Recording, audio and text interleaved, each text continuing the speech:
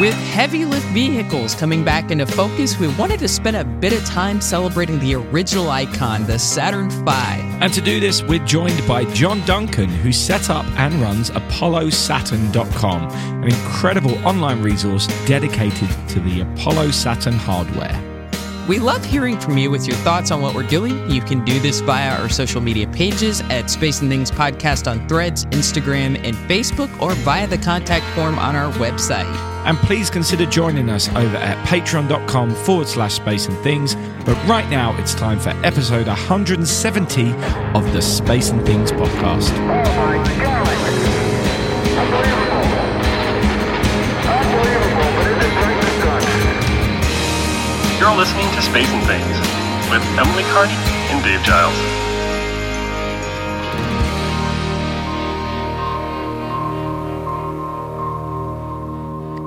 I'm Emily Carney. And I'm Dave Giles, and welcome to episode 170 of the Space and Things podcast. How you doing, Emily?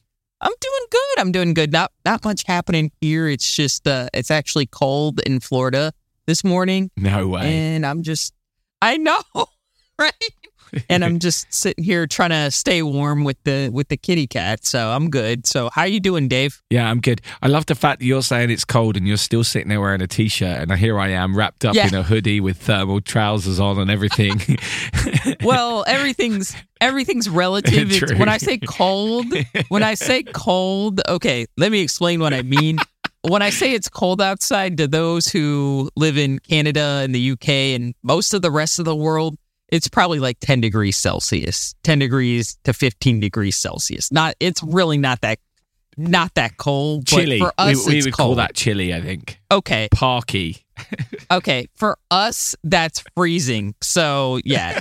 So, exactly. For us, that's very cold. Everything's a little relative in Florida. You know, for us, hot is also very different from the rest of the world. Hot is like atomic. So, anyway, how you doing, Dave? I'm doing good. Hey, a year ago this week, we met in person for the first time. Yes. And hopefully, I think we're going to do that again. I don't want to spoil anything, but I think we're going to do that again pretty soon. It's going to be good. Yeah, More on that later. Awesome. Anyway, yes.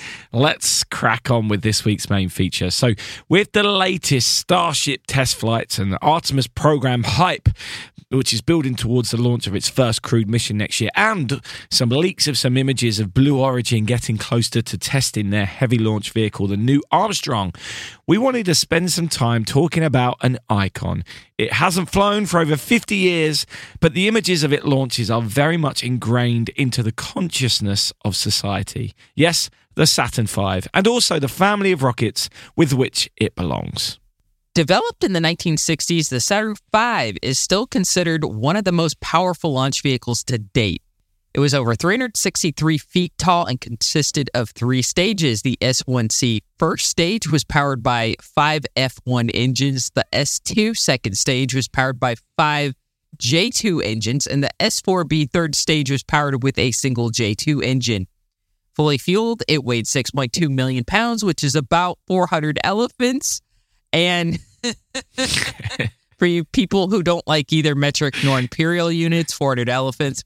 And it could generate 7.6 millions of thrust, creating more power than 85 Hoover dams. It could launch 130 tons into Earth orbit or 50 tons to the moon. Yep, it was developed at NASA's Marshall Space Flight Center in Huntsville, Alabama, led by Werner von Braun. Formal development of the Saturn V started in January 1961, although at this point it was called the C5 rocket. Its first uncrewed test flight was on November 9th, 1967, a flight called Apollo 4, and it was followed by a second uncrewed test flight, the Apollo 6 mission, which took place in April 1968, a launch which saw the rocket suffer a number of anomalies, yet it still managed to get the command module into orbit. Just 8 months after that launch, 3 humans were strapped in and sent to the moon on the Apollo 8 mission, and the rocket was then used for all of the remaining Apollo missions until Apollo 17. The final launch of the Saturn V rocket was in 1973 when it launched the Skylab space station into orbit. However, the vibrations during that launch meant the station didn't get into orbit in the most wonderful of condition, but that's something we've talked about at length in previous episodes this year. Let's not forget as well that the Saturn V survived being struck by lightning during the launch of Apollo 12. It really was built that well. There are 3 places in the world where you can visit a Saturn V rocket: Kennedy Space Center in Florida, Johnson Space Center in Houston, Texas, and the U.S. Space and Rocket Center in Huntsville, Alabama. And there is also a first stage of a Saturn V at the Infinity Science Center in Mississippi. Don't forget that you've also got the Saturn 1B rocket, which carried 5 crewed missions into Earth orbit too on Apollo 7, 3 Skylab missions, and the Apollo-Soyuz mission, the smaller brother of the Saturn V, but yet it still had a similar and iconic look. There are still some of these out there in the wild at museums to visit too, and I know there's a really nice one at Kennedy Space Center. But today we're talking to John Duncan, who set up the website apollosaturn.com over 20 years ago, which is an incredible reference site for anyone who wants to know more about the details on those rockets. So let's see what he has to say. Satisfaction or your money back. It's Space and Things. So welcome, John. It's great to have you with us today. So first, we ask most guests this question on Space and Things. What got you into spaceflight, and was it one event or was it several events? Well, I believe I was 4 years old when Apollo 11 landed. I remember the animation of the barbecue mode between the Earth to the moon. And, of course, I got a Saturn V, an Airfix Saturn V rocket for Christmas, assembled by my dad, unpainted with decals stuck on it. So, I mean, I've always enjoyed space. There was a period there where you get to be a teenager, a late teenager, early 20s, you kind of drift away from it, but then you eventually come back to it. And that's how I wound up at the Kennedy Space Center shooting film. Remember film? Yes, I've actually recently started shooting film again, and it's so much fun. But yes, carry on. Sorry, I digress. One day we were living in Georgia at the time, about 4 hours from Kennedy Space Center. And I was like, I need to go down there and shoot some photos because I wanted to build a Saturn V for the first time in who knows how long. So I drove all the way down there, and it turns out that whereas the rocket was laying outside the VAB, they had taken it and refurbished it, so it wasn't available to look at. I did go back, and after they got it on display, and I remember taking 4 rolls of 36 exposure film with my Nikon FM2. I shot all the film in the first 30 minutes I was there, and then had to go to the gift shop and buy more film and shoot more. But at this point, okay, I've spent $65 or $70 on film on top of entry fee and everything else. But I still got all that stuff, all that film that I need to get scanned. Of course, I've done, all digital for the past 15, 20 years. So things have gotten better. Absolutely. Okay, so you specialize in Apollo hardware in the Saturn rocket series. So what drove you and continues to inspire you to research these areas of space hardware? And because some of it is really quite obscure, it's not just the Saturn V or the Saturn 1B. Well, I've always been kind of an engineering nut. I'm not an engineer, but I've always enjoyed studying the technology that we used to get to the moon back then. And I guess it kind of turned into a mini Sherlock Holmes because I started looking into the available photographs, and this time was like around 1997. The photographs that were available weren't all that great. I needed to do more research. So I got a hold of the public affairs official at Kennedy, and they badged me in. I was able to go to the historical archives in the headquarters building at Kennedy Space Center. I went there 10 times. The first time I just went with me and my notes and nothing else. The second, all the other times I had a scanner and everything else. And by the third time, the two ladies that ran it were allowing me to actually sit inside the room and just let me scan whatever I wanted to scan. I just went through everything and scanned all that stuff. And that the idea was to nail down all the details, which I love finding out those little details for model making or just for the the thrill of finding it. So you put all this information onto your website, correct? And you've shared that with everyone else. That's which is a wonderful resource. So what was your logic behind doing that? Well, at the time when it first started, there was a website called the Saturn V Launch Vehicle homepage, and it was started by the late Chuck Corway. He passed away about 5 years ago. And I was in touch with him. This was back in the Usenet days when we were on Sci Space History. The internet wasn't what it is now. And he encouraged me to make my own website, which I did. And I got the name ApolloSaturn.com.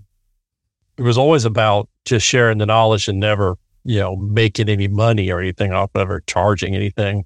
I just enjoyed putting it out there and letting people look and let other people build models or just look at the technology. So the Saturn series of rockets really was short-lived. There were not a lot of crewed missions were flown utilizing, the Saturn V and the Saturn 1B. So could you make a case for their use maybe after 1975? Well, it depended on what you wanted to do. If you were going to Mars, we probably could have used the Saturn V, but it would have been, an incremental sort of a deal. And it would have been, whereas Earth orbit rendezvous, the original idea for going to the moon used 2 Saturn V's at least. Then we went to lunar orbit rendezvous, which only used 1. Going to Mars would have required 5, maybe 10 to get to Mars and resupply. So, there was plenty of things to be done with them, but of course, politics got in the way, and NASA was desperately trying to find a future for itself. And they thought that by making the cheaper shuttle that could fly once a week, that would be the secret. But of course, it did turn out that way. Okay, so you've done the Space Fest circuit, as we like to call it, during the last decade. So tell us about that and what it's like to meet some of the men who rode these launch vehicles, which you've studied so hard. Oh, they're all pretty humble. Charlie Duke likes to tell me about his cousin who has a similar name to mine every time I meet him. He was a dentist. I believe he said he was a dentist. Back in the early days, there wasn't that much Novocaine going on. Yeah. So it's kind of like gave him a shudder whenever he saw my name, and he told me the story 2 or 3 times that I saw him. But it was great. I talked to Fred Hayes about some of the details. A lot of them, some of them remember them, but they also all remember who was the expert on that. I was asking Fred Hayes something about the first stage. He says, you really should ask Borman because he was the expert on the first stage. It's like, oh, okay. They don't mind talking about it. Did they ever make an introduction for you to be able to, knowing that you were genuinely interested, they help you reach out to the correct people?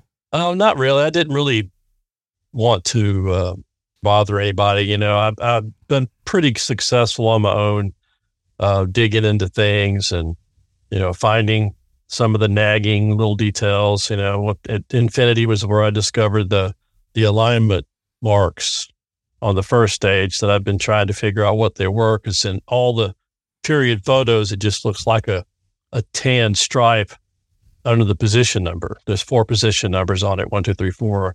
Each one has a tan stripe below it. And we could never figure out what that was. Could never find a manual or a book about it. Obviously there were, but they just weren't saved because it was not that interesting.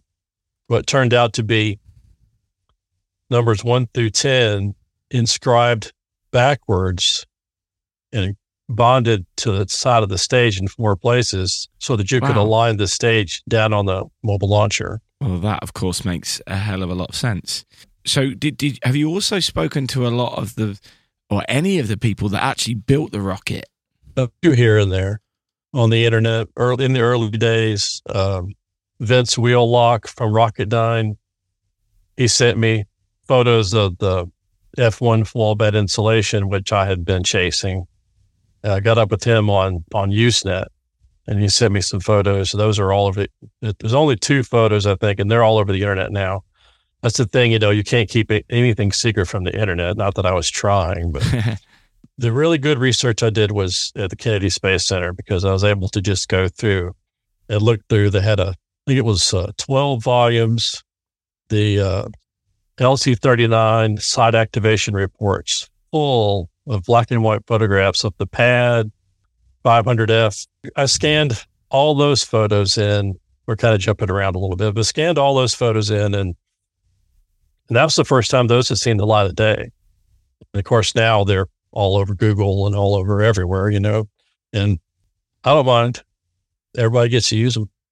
Yes. I know a few years ago you brought Ed Gibson to Space Fest, the Skylab 4 astronaut. And of course, we're celebrating the 50th anniversary of Skylab 4 just now. It did just, I think, a week or two or so ago, it launched.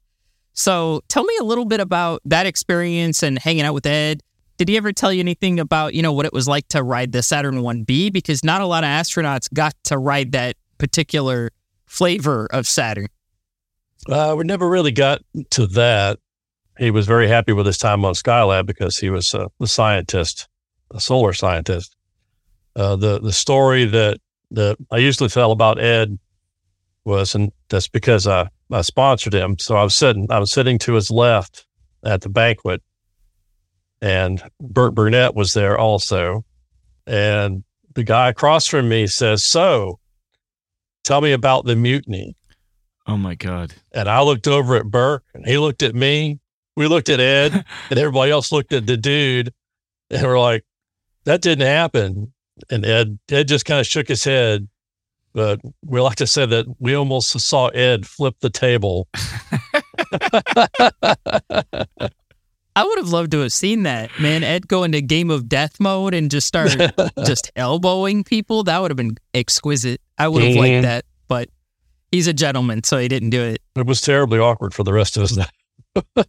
I can imagine. Yeah, that's not the right question to ask Ed, unfortunately. All right. So next question, and this is the one everybody's been waiting for. So we had to ask this. The SA500F is perhaps one of the most widely used flavors of the Saturn V in movies and in models, even though it never left the pad, it never flew. So tell us your thoughts on that, and what do you think the ugliest version of this particular rocket is? I know there's the Skylab 500F that you like to drag out every Christmas. Yeah, I do like to drag that out. It was a NASA artist concept of what Skylab would look like on the pad. I mean, it's terrible by our standards, but back then some artists had to Photoshop that, quote unquote, onto an image. But 500F gets a lot of trash talk, and I trash talk it constantly. And it's not because I don't like it; it's because the first kits by Monogram and Airfix that came out, basically the paint schemes and the instructions were that. It was only until just about 10 years ago, I think, that somebody finally, I think it was Airfix, updated their instructions to put the correct paint scheme in there. People would build the 500F and go, look, Apollo 11. No, it's not Apollo 11. It's 500F. It's not the same thing. It's just always been kind of frustrating that these people spend $100 billion on a movie and they can't Google something to figure out what it needs to look like. I mean, even from the Earth to the Moon, and the Saturn V didn't look right. The paint job was wrong.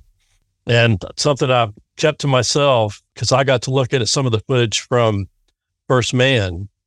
They showed Saturn V launching and in flight. Something I was talking about with Rick Sternbach.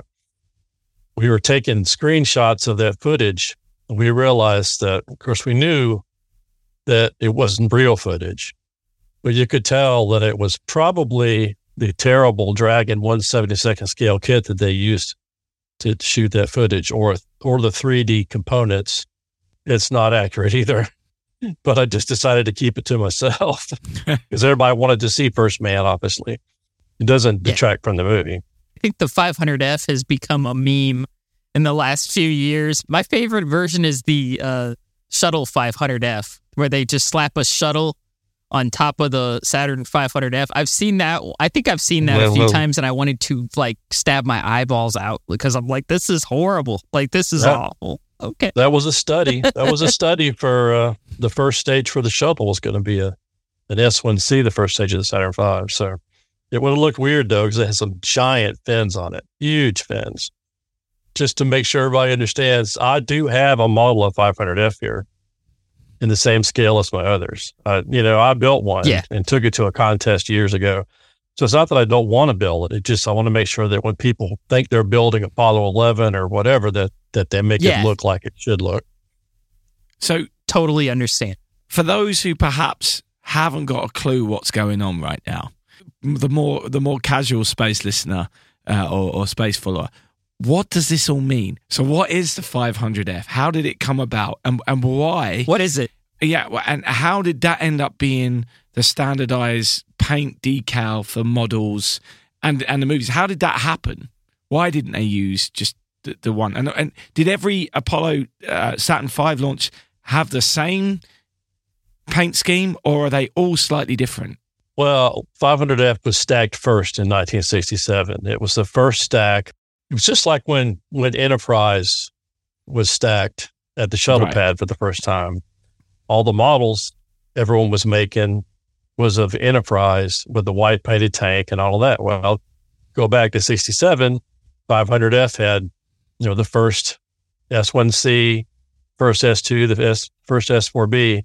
Now the S4B paint job was different, not necessarily wrong, but it had been used as a trailblazer for the Saturn 1B in pad test. The paint scheme was evolving, but when they went to build the models, of course, the model maker companies are like, "Oh, let's hurry up and get on this to make models kits." Of course. So they went to the first thing that they could look at, and that was this 500F stacked on the pad, took photos and got references from NASA and ran with it. But it became kind of just ingrained in the culture, I guess.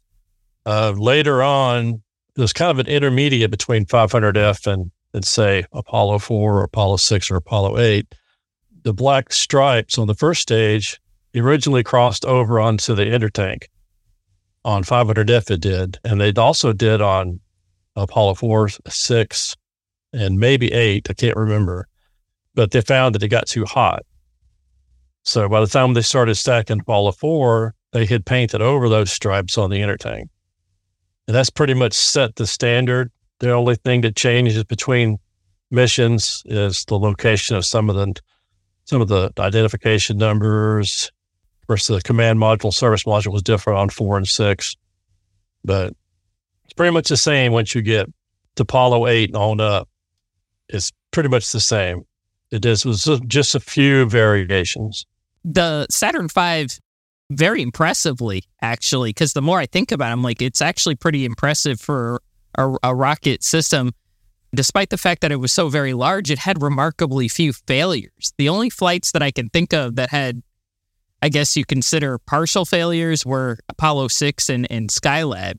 Why do you think that is? Because as you can see now, and we're about to get hate mail because I'm mentioning this, you got Starship now, and that's an enormous heavy lift rocket, and they're testing it. I'm not dissing SpaceX, everybody, but they're testing it, and we can see how difficult it is to get a heavy lift rocket like that off the ground, whereas the Saturn V had a pretty remarkable record.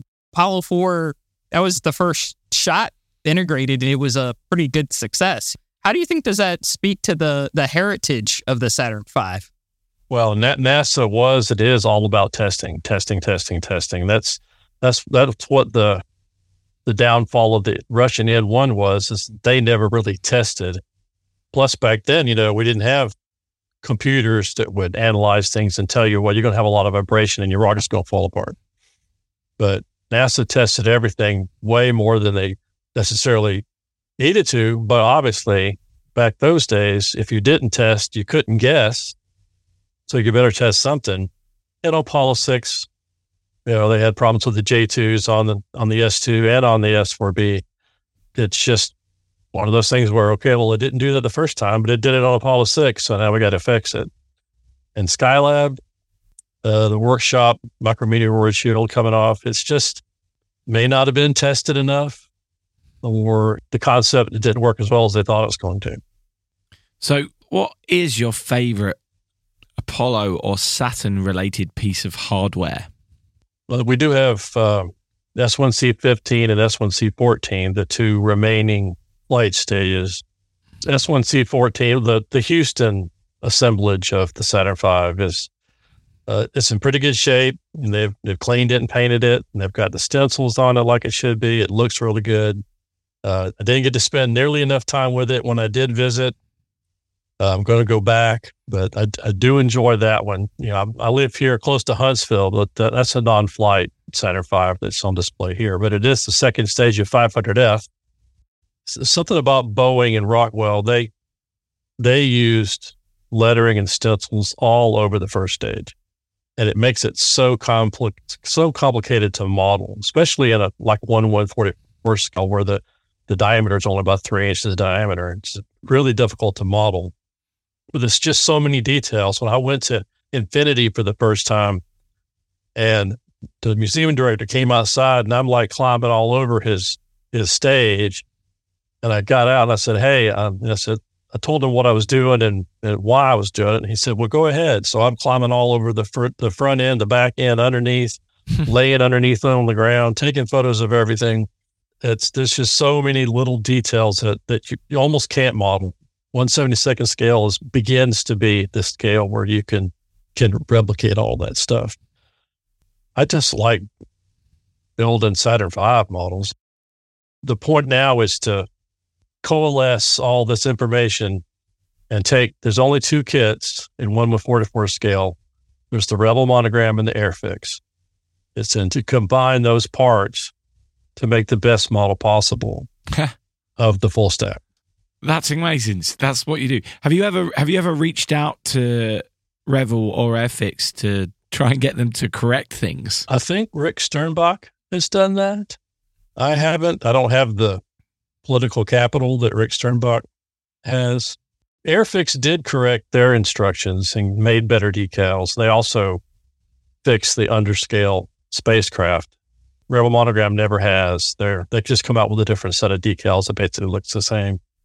But you can buy Rick's decals, and so you don't need those. But I've never tried that. Not sure where it really makes any difference at this point.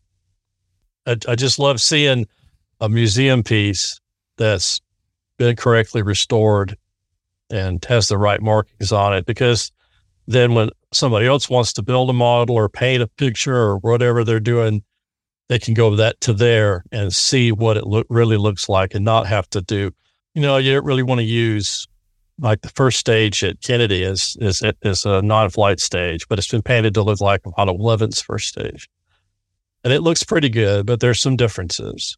And you have to know, and I see people building models with those incorrect details all the time. And, I used to chase people about that 5 or 10 years ago, but it's just gotten where it doesn't matter anymore. Everyone gets annoyed when you're a know-it-all. So I stopped being a know-it-all. I feel your pain. All right. I feel your pain. Yeah, I'm the most annoying of all. So the Saturn Apollo program, as most people know, is sadly obsolete. Hasn't flown since 1975. Why do you think it's especially important to preserve some of it? And are there any pieces you'd like to see perhaps restored to their original glory that are still around? Well, we have to preserve it because that's the only tangible thing that the public can go and touch. And when I say touch, stand under, be dwarfed by the magnificent size of it, look at there and say, this is what we did, this is how we got there. You want to hope that it inspires the next generation to get involved in Artemis or Starship at some point when they're finished blowing things up. I mean, you have to blow things up to learn, right? Yeah. That's why I put the disclaimer when I talked about Starship, because I didn't want us to start getting like death threats. I love all rockets. I don't care who's flying them. China, it don't matter. I love all rockets. I watched Starship's second launch. It was amazing.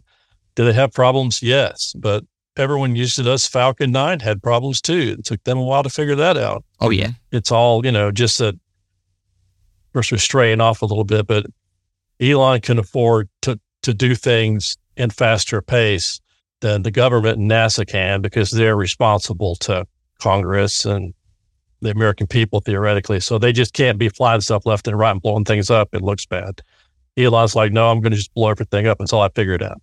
I don't know about you, but I've always I can't say regret because I wasn't alive during that time, but I always feel sad that that system wasn't used more. I wish it was used after 1975. Maybe they could have had another Skylab and they could have done logistics missions or something using the Saturn system. That would have been pretty cool, you know. I'm a big alternate history person. Do you ever think about that possibly, you know, with utilizing the Saturn system, and what do you think it may have looked like? We could have kept flying. The Saturn 1B would have been a good crew transport if we had built a space station in the 70s, or another space station, a bigger space station. Now, whether it would have been super cost effective, it took us until the beginning of the flying the space station, and then still until about 10 years ago to start actually commercial resupply, launching rockets every week. Mm-hmm. I mean, SpaceX has shown that you can do it. I remember thinking, wow, it would be great if these are reusable back in the 70s and 80s. Yeah. We could reuse these, it'd be great. But of course, they weren't really designed for that. And the Saturn series was kind of overbuilt for a reason. And Falcon 9's built to be what it needs to be, I think. But I think it would have been neat if I could have watched them go into Mars in the 80s, which is originally the point of it. Do you feel we will ever have a rocket as iconic as the Saturn series of rockets? Because we're 50 years on now, and Emily and I talk a lot about the idea that regardless of what Starship or what comes next, that early era of spaceflight will always hold a special place in the annals of history because it's the first time we did it.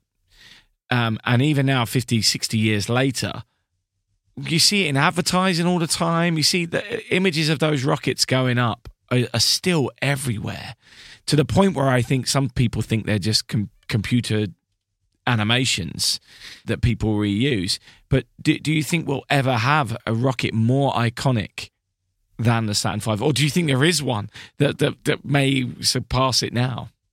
Well, it's all about context. I mean, you've got the Saturn V and the Saturn family of rockets that got us there, got us on the moon, launched the first space station for us.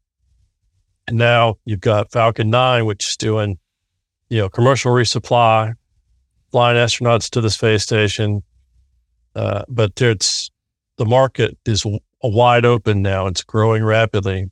Falcon 9 is going to have a check mark by it for first reusable system. It was designed for that. The Saturn system wasn't designed for that, although they do studies on recovering some of the boosters. But we'll always have the Saturn V for going to the moon for the first time. And now it's going to be, how are we going to get to Mars? Mm. And we assume it's going to be Starship. We're waiting to see that. You always remember your first car, and that's the Saturn V for us, is getting to the moon. Yes, and that, I think, is the perfect place to end, actually. That's a really great soundbite there. The Saturn V, your first car. I like that. Yep.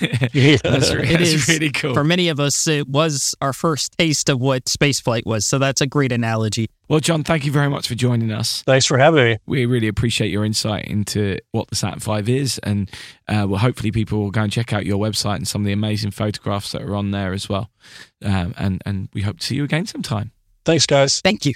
Just a vehicle for space memes. It's Space and Things with Emily Carney and Dave Giles. That was amazingly informative. John, I've known for years. He's a really good guy. He's one of the good guys in the space community. There's a lot of good guys, but he's really awesome. He's a fount of information about the Saturn V, because somebody like me who was born after that, I really honestly did not have a lot of knowledge about a lot of the hardware and the components and things like that. So John has really personally been a big help to me, and his website is really an invaluable resource, I feel, for the entire space community, because, as we get further and further away from Apollo, I mean, it's been over 50 years or so. I mean, I feel like some of the knowledge, I worry that we're going to lose some of it. And it's good that someone like John, who's like dedicated to the hardware heritage, is preserving it. I think that's incredibly important for people in the future to learn how it worked, and especially the Saturn system, because it was so, I still feel like the Saturn V system was just so impressive in how good it was. for a rocket of its size, for what it had to do, I mean, it literally had to take people to the moon. It had remarkably few incidences with it where it did not work correctly. And one of it, unfortunately, was Skylab, but we won't talk about that.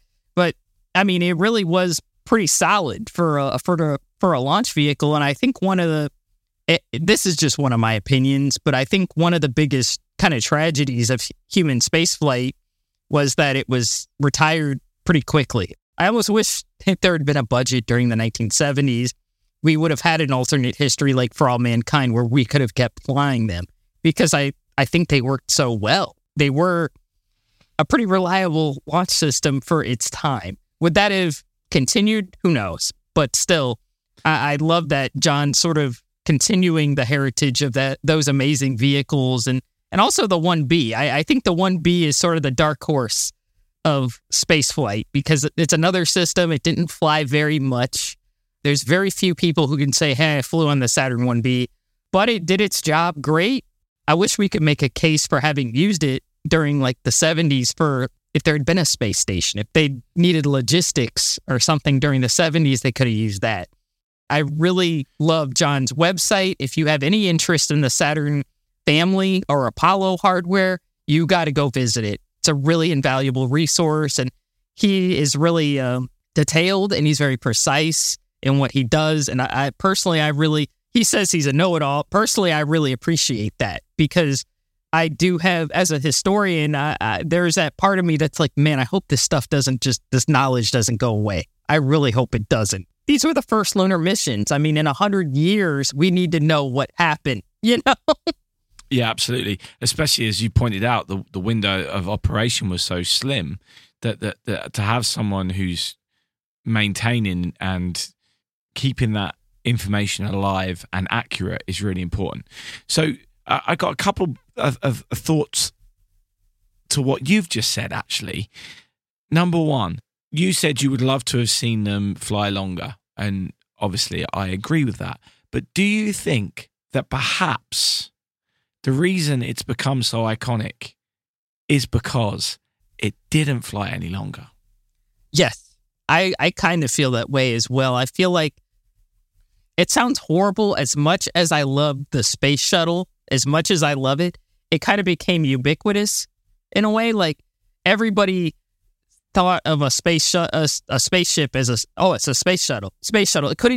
People think the SpaceX Falcon 9 is a space shuttle. Do you see what I'm saying? Like I feel like it became kind of ubiquitous. Everybody associates spaceflight with the space shuttle, but I feel like the Saturn V, even though it has been very well represented in pop culture, because it was a moon rocket and because it was flown so few times, I feel like, yeah, it was kind of an icon. I think for that reason, it was enormous and it was something that had a very sort of a specialized purpose. So yeah, I do feel that way. I think it would have, I hate saying that, it may have lost its specialness to the public, or to space fans, I should say. I don't know if, I honestly feel the public at large tuned out after Apollo 11 because, we did that. We've been to the moon. So I think had it flown, perhaps 135 times, I think it would have maybe lost some of its, if people would have thought, I could go see a rocket launch this week, it would have become something more common. So yeah, I agree with that. I think the people who did see the Saturn V launches, when I talk to them, I'm always like, wow, you actually saw one? Because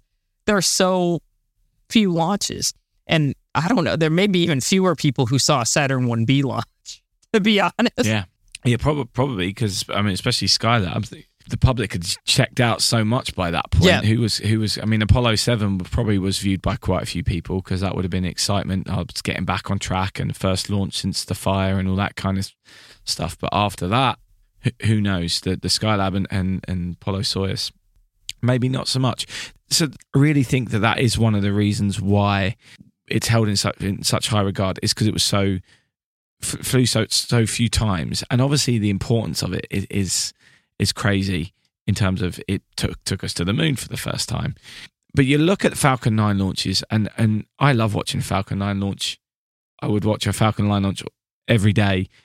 I love it landing, this, that, and the other. But people are already less excited by it than they did when it first started happening. And the Falcon 9 boosters that are on display are less interesting for people going to see the Saturn V or even the Saturn 1B. Yeah. I think people are less impressed, even though by an engineering standpoint, the Falcon 9 is a much more impressive rocket in many ways. Do you know what I mean? Yeah. Like its technology is advanced so much. It can land autonomously, whereas the Saturn V couldn't. I think there's a lot of emotional attachment to the Saturn Vs as well, because I've seen people, honestly, I'm not making this up, I've seen people cry seeing the Saturn V, like on display. I've seen people, with tears in their eyes looking at it. I don't really see them looking at other rockets like that. Well, I think people do with the shuttle. I think that's true. The shuttle they do. The shuttle they do, especially at Atlantis. I've seen people break down during that, but I don't see people breaking down at like the Titan II. As much as I love the Titan II, but I think it's a badass rocket. Personally, the Titan II is my favorite of launch vehicles. But I don't see people, breaking down at it. I've seen people crying looking at the Saturn V because it's just so like big, it symbolizes so much. I don't know. Maybe that's just me, but that's what I've gathered from that. Well, I agree. My other thoughts about the Saturn V and the Saturn family is how quickly that came together.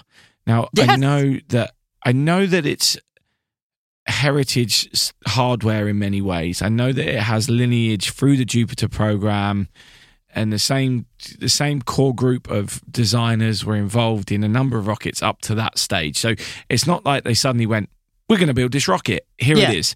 These people have been These people have been working on a number of iterations of different rockets, and it just so happened they called this series the Saturn rocket. Exactly. And it didn't come out of nowhere, is my point. But I think that's another thing that we forget. Again, you look at Starship and you look at SLS, Space Launch System.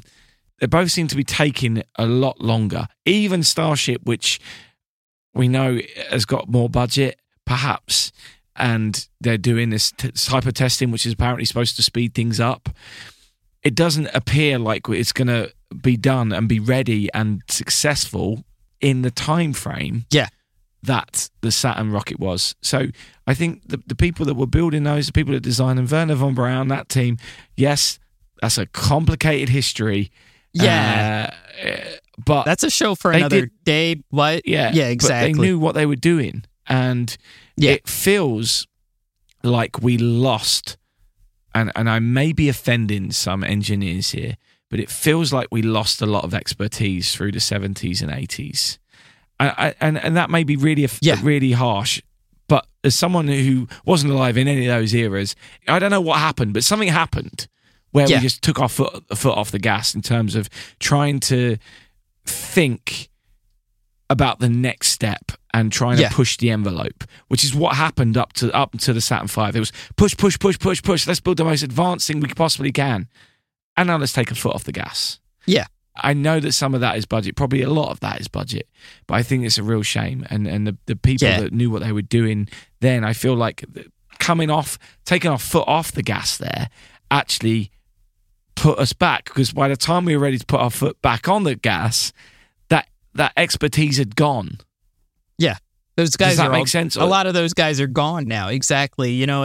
Or even if they hadn't gone, even if they're not dead, even if they were still alive at that point, they weren't as sharp as they would have been back when they were doing it, and it was all a quick series of quick things. So your mind was just on that different plane of operation. We're talking about people who were using slide rules and not digital calculators or computers to help model things or simulate things. It was very rudimental, and yet they, in 6 years, built this rocket. I totally agree with you. And I know, like you said, it's partly budget related, because the budget did shrink at the end of the 1960s. And sometimes I just have thoughts like, why was this decision made? Why couldn't we just kept on flying the Saturns? Like I said, I know it's a budget issue, but why couldn't we have just kept flying the Saturns? And yeah, I know they're expendable, but we could have had more space stations. We could have had more deep space missions. things like that. I do think about that a lot. I feel like we stopped dreaming or something. I don't know. It's the weirdest thing. I don't even know how to describe it. Like you said, it was like, oh, push. We're going to do the most spectacular things of all times. You know, we're going to send science missions in a freaking car to the moon. I mean, that's just insane. And okay, it's over. Done. What? You know, we're just getting started. And now it's over 50 years later, and we're just thinking about going back now. On the flip side of that, I think it was so advanced for the time that the world wasn't ready for it. And I think that may be part of the reason why there was that void of imagination or whatever it was. I don't know what it is. And again, I don't want to offend anyone who may have been working on those programs, but I think it kind of just, everything had to catch up to the Saturn, you know. And again, I agree with you. I think it should have kept flying. I know I'm not in control of the budget. Until at least the shuttle had been developed a little bit more, and we knew what we were getting. At least when the shuttle program was ended, it was because the plan was in place for a next step to replace it, which would be so much more advanced. And I know that the shuttle was supposed to be that, but they slammed the budget, whereas actually the commercial program was saying we're going to put in money from other places, and actually more money is going to be spent on rocketry than it was previously. So it was at least a plan of action, and I know people didn't like it at the time, but the difference between end of shuttle and end of Apollo is that plan was more thought through. For shuttle, it was basically like, we have an idea, we have a concept for a vehicle that we're going to build, and we need money for it. That's what they had. Yeah, we have a shuttle we want to build, and we have approval for it. But I think the Saturn V, I think it was not just a majestic vehicle, but also it was really good at what it did. If you ever need to, I'll just end with this. If you ever get bored and you want to watch a Saturn V launch, it's probably not like seeing the real thing. The Apollo 11 movie launch sequence, oh my God, that is the best launch I've ever seen in my life. Like, I used to watch Hail Columbia because I was obsessed with that launch, and I still love it. It is now number 2. The Apollo 11 launch is number 1. It's just frigging mind-blowing. Agreed. So yeah, I think what John does is amazing, and as you point out, the other point I had with what you said earlier, it's about the fact that he's an attention to detail man, and I like this. So you see this on Hipsters quite a lot when people perhaps are talking, and you see people who are volunteers at the museums saying, I'd like to know more about what this Saturn V is, what the parts were supposed to have done, and for what mission, and so on and so forth. Because you see a complete Saturn V stack on its side at KSC, and you assume that would have been one that flown the next mission, for example. But that's not the case. They're kind of a mix of a few different parts from different Saturn V parts that were left around. And he knows all of that. He's someone that's got that information. And if you have a question of what parts are left from what would have been Apollo 18, for example, he may be able to tell you. Some of them may have got used on Skylab, I think, but he'll know those answers. And you see these conversations happen online a lot in various forums, and he's someone that you want answering those questions because he knows it. He's already done that work. He's already looked at the paperwork. He's already asked these questions, and that's why it's great to have people like John and his website around. So please check out the link to that in the show notes, as well as any other social media links that I've got for John. So please check them out if you're interested and you have questions you'd like to ask him directly. Also, the Patreon page will have the full unedited video of that interview. So check that out as well. If you're a Patreon member, head over to patreon.com/space and things. Where mispronunciation is entertainment, it's space and things. So, Emily, what's caught your eye in spaceflight this week? There's this really cool video. It's on YouTube, and it's by Primal Space. It was just released a few days ago, and it's called Voyager's 15 Billion Mile Software Update. And it basically explains Voyager's computer system, its software. The Voyager spacecraft, of course, are the spacecraft that have been up in space since 1977. So they're operating on technology, Emily technology at this point, because I was born not very long after those things were launched. But this video is really fascinating. It really is a good dive into how the Voyager spacecraft, Voyagers 1 and 2, they're still upgrading them 46 years after they've been launched.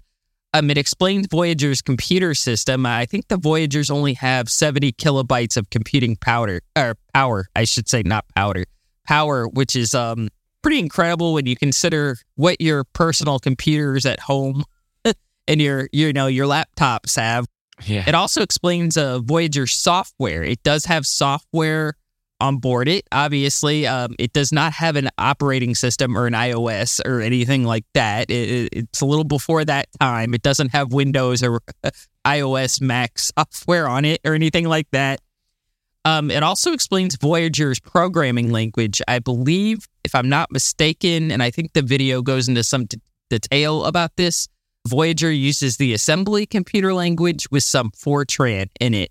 It's an old computer language. It's not generally something that's used very frequently. If you know what it is, you may want to invest in some Tylenol and maybe an anti-aging serum or some retinol, because you're getting up there. You're starting to get up there a little bit. So another thing that it also explains is it explains how they've done updates to the vehicle, upgrades over the years, which to me is fascinating considering that the Voyagers are freaking billions of miles out in the solar. Actually, they're beyond the solar system at this point. They're out in interstellar space. They're in the universe. So I love the Voyager spacecraft. We've talked about them several times on this show. I just think it's fascinating that we've still got these spacecraft with the very 1970s technology, very early 70s technology, and they're still chugging along out there doing their thing. They're returning data about the conditions in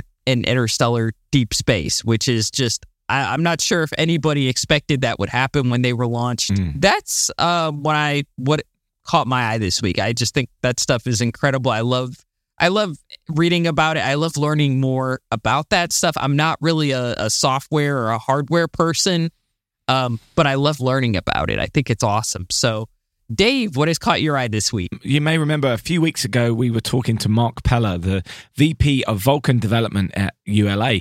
Well, we've got a launch date for the Vulcan Centaur, which should be launching on Christmas Eve. So we may see the first Vulcan Centaur launching on Christmas Eve, which will be very cool. And I look forward to your report. Hopefully, these dates always move, so maybe we'll have a Christmas launch. But we've got a preliminary date, which is Christmas Eve, which is really cool. But the thing that has really caught my eye, which I've really enjoyed. Now, I remember talking about this when this story first broke, and this was a while back now, when the Australian Space Agency revealed that it was asking the public to name their first lunar rover. Do you remember that? Yes. Yeah, I remember. I'm really interested in what they're going to come up with. Okay, so they've got a short list of 4, and they're asking for people to vote, and you've got until December the 1st to vote. With a name be announced on December the 6th. There are 4 different name options, 2 which I think are really good Australian options and 2 which are just hilarious. So you've got Coolamon, which is a multi-purpose, and I'm quoting this from a space.com article. Coolamon is a multi-purpose tool used for gathering and carrying, and it represents Australia's connection to the land and symbolises the balance between utility and respect for the environment, mirroring the country's approach to space exploration. It also captures the essence of Australia's Indigenous heritage, according to the competition's website. So that's Coolamon, which is the first option. And then you've got Kakira, which means moon, which is translated from the Corner region in Adelaide, and it signifies this major milestone for Australia in developing a lunar rover. Then we have mateship. Now, you may remember, Emily, when we said this, I said it should be called mate, because they always say, "G'day, mate." And that's exactly what this is a nod to. Mateship is a nod to the country's culture and camaraderie of the Australian and New Zealand Army Corps, ANZAC. Whether you're old or young, live in a city or in the outback, we all possess the indescribable trait. Let's say, "G'day, mate," to new horizons and the lunar surface, which is what the officials say in the description. Mateship. And lastly, Rover, which is a fun reference to the country's iconic animal, the kangaroo. That's cute. It is cute. It's cute. Rover. That's cute. It's cute. Yeah, they're the four options: Ruva, Mateship, Kakira, or Kuhlaman. And yeah, go online and vote. Yeah, go online and vote. Yeah, I like Kira. Yeah, it's nice. That's isn't just a personal thing. I think that's nice. Yeah, that's really cool. Smart. I like how they give the shout out to the indigenous population as well. I think that's really cool that they're doing that. But Mateship, I don't know. That's funny as hell. I mean, you but know yeah, that Mateship's going to win, don't you? You know. Yeah, Matey McMateship or something like that. Exactly. Seriously? Yeah, that's usually the ones that win, you know? But I don't know. Yeah, may the best one win. That's all I got to say about that. Yeah. So I will put the name. I'll put the link for people to go and vote in the show notes, as well as other articles which we've talked about today. More Skylab fact? Yes, please. It's Space and Things. Okay, that's all we've got for you this week. So thanks again for joining us. And we hope that you might give us a review or a rating on your podcast provider if your podcast provider allows that. It really does help us out. And please continue to share what we do with your spaceflight-loving friends. But don't forget, in space, no one can hear you me. Things in space, space and things. Okay.